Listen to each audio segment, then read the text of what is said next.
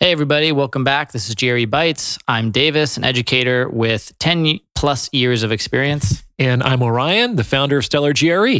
We're here once again to bring you your weekly bite-sized episode on grad school admissions and GRE prep. Please check out our top-rated GRE self-study program at stellargre.com. Use the code BITES for 10% off all memberships. Today, we've brushed over it very briefly in a previous episode, maybe two, but we've talked about. I think we've mentioned once in one episode what in getting a perfect score, what that kind of range looks like. I thought it would be a good idea today to just kind of lay bare the bones, the facts of the point structure on the GRE, what each section contains, how many points each question is worth. Are there any pros and cons to skipping? There's definitely, and leaving them blank or guessing. Let's get into that. Great. So to understand the point structure of the GRE, we first have to understand the structure of the GRE, which kind of looks like this. You begin with the writing section, which is composed of two tasks, the analyze the issue and the analyze the argument tasks. That's the first hour of every administration. After that, there will be 5 20-question sets.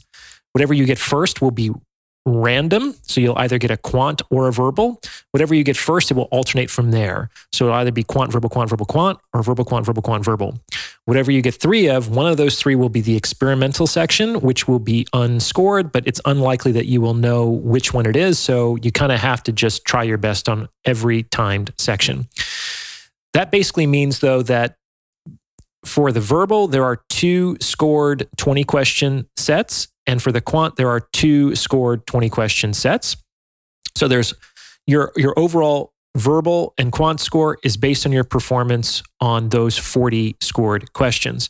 The test is also adaptive. Unlike the GMAT, it's adaptive by section, which means how you perform on, say, the first scored verbal section will determine the relative difficulty level of the second scored verbal section. There are 3 different second sections you can encounter. We can call them an easy, a medium, and a hard. To get into the top percentiles of scores, you need to have provoked the hardest second section for both the verbal and the quant. So 40 points each for verbal and for quant. So 80 points total in terms of your overall score at the end. And you want to get, basically, in order to tap into those hardest sections, you basically, on your first verbal, on your first quant section, you want to get 20 out of 20? You don't have to. So the thresholds for provoking the hardest second sections are slightly different. For example, to provoke the hardest second quant section, you need to answer at least 15 questions correctly on the first graded quant section. On the verbal, I think you need to answer 14 questions correctly. Great. That's helpful information. And then those first 2, writing sections, how many points each are those? So before I answer that question, let's talk about what points are, okay. Because there's actually 3 different scores associated with the GRE. There are raw scores, there are scaled scores, and there are percentiles. So, for example, just a few moments ago, you talked about how there are like 40 points for the verbal section, 40 points for the quantitative section, et cetera. We can call those the raw scores. Raw scores are the sheer number of questions you answer correctly. 1 point per question. Exactly. 1 point per question. This is really important to understand. Hard questions are not worth more points than easy questions. Questions that take you longer are not worth more points than questions that don't take you as long. Every question within the verbal and quant sections is worth the same 1 point. And those are your raw scores. The issue is you actually are never told what your raw scores are. Students don't see their raw score on their score report. You would only ever see your raw scores in your practice tests to have an idea of how that would then translate. That's correct. So the easiest way to track your own progress as you're preparing for the test is to track your raw scores, the sheer number of questions you're getting right within the time limit. And obviously that should be going up. As your progresses, you should be answering more questions correctly within the time limit. Within the time limit is really, really important. A lot of students don't practice enough within the time limit because they just want to feel like they can answer the questions. And unfortunately, they're preparing for a test that they're not going to take, which often leads to some rude awakenings further down the road. Great. So we've got raw score, and then we've got the scaled score, which is actually, how much is we've already talked about this, like a 260, right? Is the kind of mean average. What's the max score on a GRE? What's the score threshold that's good enough for grad school? Sure. So scaled scores are an arbitrary metric. On the verbal and quant sections, they range between a 130 to a 170, which is a perfect score in 1-point increments. The mean for the verbal is a 150, and the mean for the quant is a 152. So a perfect score would be a combined 340, and let's say a 50th percentile would be right around 300. Now, the issue with scaled scores is if you were to say somebody who wasn't really familiar with these metrics, hey, I got a 168, no one's going to know if they should be happy or not. It's like, because that's a meaningless number. It's just a ruler that ETS created to measure the GRE. So no one really knows what the heck a scaled score means.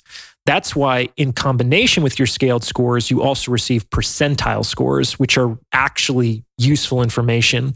Your percentile scores will tell you the proportion of folks who took the same version of the test that you scored better than. So in all of these various scores, raw, scaled, and percentiles, higher is better. If you were to get a 50th percentile score, for example, that means you're right in the middle. Half the people who took this test scored lower than you, half the people scored higher than you. The 90th percentile, 90% scored lower than you. So that's a really impressive score there. You're outperforming 90% of the people around the world who are trying to become doctors. Okay. With the writing section, there is no raw score. The scaled score ranges from 0 to 6 in half-point increments. And again, that's a totally arbitrary metric. And so the percentiles are really the useful information. No, that's helpful. So just for people to understand, right, if I'm remembering this correctly and you're reminding me, 260 is the lowest possible combined scaled score, and 340 is the highest possible scale score.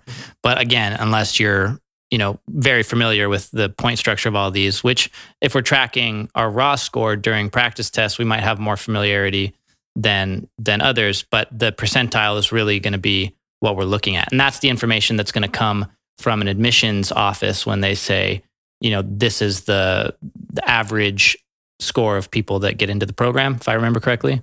Usually, if admissions programs publish that data, it's median scaled scores for successful applicants.